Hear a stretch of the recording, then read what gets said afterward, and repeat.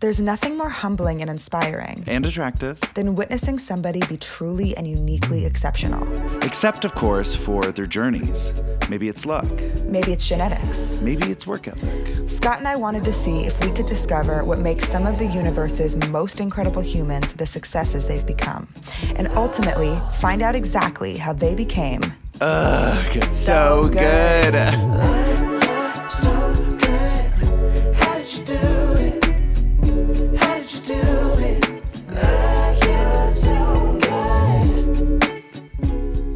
Hey, you Hey, guys. guys. It's Scott from Pentatonics Superfruit. And this is Rozzi, a singer-songwriter, and This is, you're so good. And our guest today is seriously amazing at what he does. He's an Olympic figure skater. He's won multiple national championships. he has a bronze medal from the 2018 Olympics. Yeah, which is insane. Which made him the first openly gay person to win a medal. He's, I think, the first gay Olympian. Yeah, I that's think so, out, too. Which is absolutely insane. He was on Dancing with the Stars. He won Dancing with the Stars. Yes, and then he's a judge on the kids' And he has version his of own Dancing with the YouTube Stars. channel. Yeah, he just is the coolest. Adam Rippon, ladies and gentlemen. What an honor it is to be considered the best. Yes, No, yes. this podcast, I don't know if you know, because we're so unbelievably casual all the time, but the point of this podcast is, you're so good. Like, I'm happy for you, but also jealous. That's like the vibe for our guests. Right. There's Like a little we're- bit of anger behind it. Yeah. It's like the anger I bring into like my everyday life. Like, I am so good.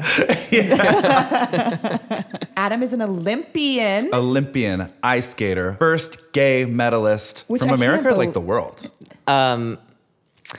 The world. That's fucking cool. That's so crazy. Yeah, it's like I worked so hard at being gay for so long. right. That like That's what it's all about. But you're like Pete Buttigieg. Like, you're like the first one. It's so exciting You know, you're not the first person to say to that. compare you Yeah. to our future president. What a trailblazing person I am. And you also won Dancing with the Stars. I did. That's another thing that is Just makes a you little special. cha-cha for a trophy. Yes. I was born at Mercy Hospital, November 11, 1989 in Scranton, Okay, Pennsylvania. Scorpio. Oh, wow. Yeah. I love a Scorpio. I know. I just read stubborn my. queen. I am truly. Yeah. Well, Scorpios and Tauruses are supposed to really fall in love. So you and I already have I a feel connection. it. Kiss, kiss, We kiss, just kiss, met. kiss, But okay, so you're from Scranton. Scranton. Yeah. Was like skating in the family? Is that a No, thing? skating was not in the family. So I got started in skating by accident. So I remember that, Pennsylvania, cold winters. And so they used to flood this one baseball field over in the winter. And I remember that I had this dream. Do you guys know like those popcorn tins that you can get at CVS? Like Yes. last Yes, minute. actually. Yeah. Do you, like, do Of it on a course you do. stovetop? Actually, Well, it just took me a second and then it like you're came like, to me. yeah. They're my favorite like gift of all time. Noted. And so that we had this one in our house, and it was like this beautiful, like Victorian vignette of a whole like community, a town, skating. And there was this one woman in particular who was skating with a suitor, and she was wearing a muff, and she had one leg bent, and she's wearing what I presumed is like a mink coat. Okay. As And one does. yeah. And so at 6 years old, I looked at this popcorn tin and I was like, that's me. I can do that. I was like, I can so do that. And it was, and I had this like complete vision of like, this is how it was going to go when I went and I skated for the first time at Montage Mountain. And I go onto first I'm getting ready and I'm like, Mom, can we please get a muff? And she's like, no. And so I was like, you're a bitch. And so I had to skate I without believe a- that you said that as a kid to your mom. You're a bitch. And so I went and I stepped onto the ice and I was like, this is going to be it. This is like the moment I fall in love. And I fell and I got up and I fell again. And I was like, I hate this. I never want to be back. And the only thing I wanted was like a hot pretzel with mustard and a Swiss Miss hot chocolate. Okay, Yeah. me. Yeah, Yeah. same. That's my winter. So I didn't even start skating again until a few years later when I went to a friend's birthday party in school. And then I was like, I love this. Why did you love it that time? Because I was older and I didn't even think to bring a muff. Oh, so it was the muff's fault. Absolutely. It's always a muff. Hard to balance with a muff. I feel. Don't you need your arms? Well, Yeah, and how do you catch yourself when you fall? yeah, Like, you that's just- tough. Don't fall. Oh. Yeah. Oh, okay. Use your head. Yeah. And then, so at this party, like, were you good? Like, were you better No, than everybody else? well, I remember that I would like go into the middle of the rink, and the middle of the rink is sort of like designated for all of the skaters that know how to skate and they want to like try tricks. And so I like, shuffle pumped my way into the center, and I was like, show me how. And she's like, you can't do that, whatever she was doing. A go-getter. And so then, I'm a Scorpio. I was persistent, and I kept asking my mom to bring me back and back to the rink. And then Persistent, finally, Slytherin absolute energy. snake. And for a birthday present, I got signed up for the group classes, and that's how I got started. Who gave you that present? My mother. So your mom really she's the one you have to give your medal to. My parents have asked if they could have like one of the Grammys at you're their like, house, no. and I'm like, no. Yeah. What about like a vase? Yeah. You can take a picture I'll take a of picture the Grammys and I'll frame put it and yeah. I'll send it to you. Did they really ask if they could? Yeah. They were like, just one of them. You have 3, and then we can show our friends and family. It's actually really sweet, and I totally should do it. Like I'm sure anyone else would. My next question is, did you like end up having mom or dad like stage version? Like, what's the stage mom equivalent in ice skating? We just called them like a skating parent. Okay, did you Skating. have a skating parent? Like a rink mom. Were they like? Do they fight with each other? So basically, Scranton isn't like a hotbed of like up and coming talent. You know what I mean? They're not like, oh, let's go to Scranton. We'll find the recruits for the next Olympics. Did you have competition at all in Scranton? No. Or were you just like easily the best? I was like I took That's like good for your self-esteem. Oh yeah, I took 3 lessons and I was like, I am some big ass fish in this little pond. Yeah. So what ended up happening is that I did a competition in the Philadelphia area. So Big city. very Mary Tyler Moore of me, like ooh. And my mom picked up a pamphlet of this like one Russian woman, because my mom was like, Russian equals good. Right. And I took lessons with her, and the first thing that she told me later that she thought was like, oh, it's so sad that like she has, this really talented boy is coming in, but he's like so fat. But I was wearing like butt pads and like 3 Old Navy tech vests. Oh my God. How old are you at this point? 10. Oh no. That's not a good age to be called fat. I mean, you know what? Start him young. Was this the only coach that fat shamed? You've told me a fat shame story before. Is No, that the I've been coach, or fat there's- shamed my entire career. Oh wow. My You're the we're- skinniest person I've ever seen. I don't know what to tell you. I literally have to like run around the shower to get wet. Yeah. It's just like me, like literally looking, For like any stream of water. yeah. I'm just like I haven't showered. Like I'm trying to be clean, but like all the water misses my like slight frame. I'm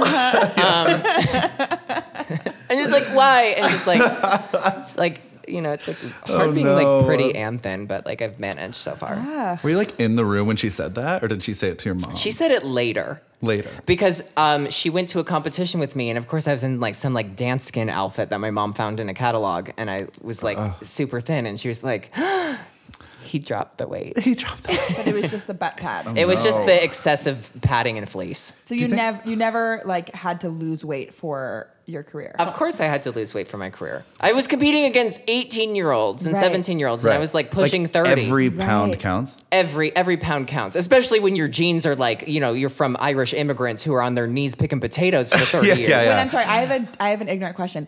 Do you have to lose the weight like for like aesthetic reasons, or because like literally it's like hard to jump when you're bigger? There are people who I think take it that way, Yeah. where God, like, oh, if I, maybe I'd get judged better if I wasn't like heavy or if I Right. was smaller. Because if you're an athlete, you're not fat. Yeah. But I found that I took it like both ways sometimes. Yeah. That I was like, somebody's calling me fat. But then when I got older and I was like trying to stay as slight as possible, it really was like mechanical. It wasn't, I never looked in the mirror and was like, get off my body. Like I just,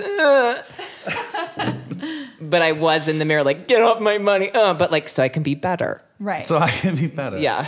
Oh my That's god. intense. It was never like a dysmorphia sort of thing. It was just like a physical, like I need to keep this weight. I needed to stay 142 pounds. That was like the golden. Wow. And on my driver's license, I put 140 because I was like, it's a vision board. My driver's license now says 165 because it's like, I'm trying to bulk.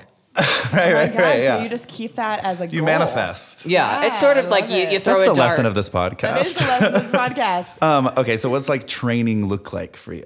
So if I was training out in Philadelphia, this meant that, this is 2 hours, not like in LA 2 hours where it's like, oh, it's just like a light jaunt, but it's like you're trying to get from Hollywood and Highland to Hollywood to like another cross street.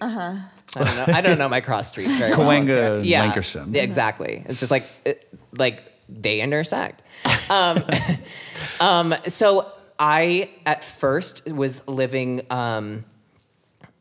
This was like the first time I started living away from home, and I started living with like different families who lived closer to the rink. Okay. So I was like 13 when I moved away from home. And you're doing that to pursue being in the Olympics? Or you were Yes. just like wanting, okay, so you had it like in your mind at what age, 13? And did this come from you? Like, did you want to be, like, where did this come from? What was this desire? It was, my mom was definitely there to like help me, but this was completely my own idea, something I wanted to do. Yeah. It was just like my passion, and I would do anything. And I remember like there were a few times where I was gonna have to stay with like a family that I didn't know, and I'd be home and I'd be like, yeah, I can do it, and I'd go to my room and I'd be like, they're so weird. Were you born like intense and passionate like that, or did your parents like raise you to be like that? I think it's a combo of both. So like when I was young, I would go to school as like most people Yeah, do. apparently you have to. Yeah, it's like I really tried to bypass that. And the law was like, no. And I was like, okay. It's so I had a interesting. similar story. Because I met your mom and she's like so fucking supportive and awesome. I was like, oh, I see. Yeah. Yeah. So my mom, so when I would go to school, I remembered like I would not get out of the car until I would scream to my mom over and over, pick me up at 2:45, pick me up at 2:45. Because I was just so anxious. Bitch. Yeah. And it was like, whore. I was just always super intense. And I was intense about everything. Like I remember one time, like I would cry all the time at school. Was it anxiety based? Well, and I thought it would help me lose weight. Right. Lose the water weight. Yeah. But it was just it was like all this anxiety, and skating was the first thing that I didn't have. Like it felt like a way for me to release that, because as a like small kid, I loved sports, but I was not good at any of them. Yeah, that's a common theme amongst like people who are good at something, because I feel like singing was the only place I felt like totally safe, so I just did it all the time. It's like when you find that one thing that like you're good at. I remember I took tennis lessons, and Birchwood Racket Club. Hey, shout out. And I didn't like it. And I remember that the coach asked the whole class, like, who is the best tennis player in the world? And, like, of course, I'm over here, like, my hand scratching my butt cheeks and picking my nose. And I'm like, you are. And he was, like, asking, like, he's like, no, for real. And I was like, Yeah. never saw it. And he was like, if you really like tennis, you will learn everything about it. Right. Yeah.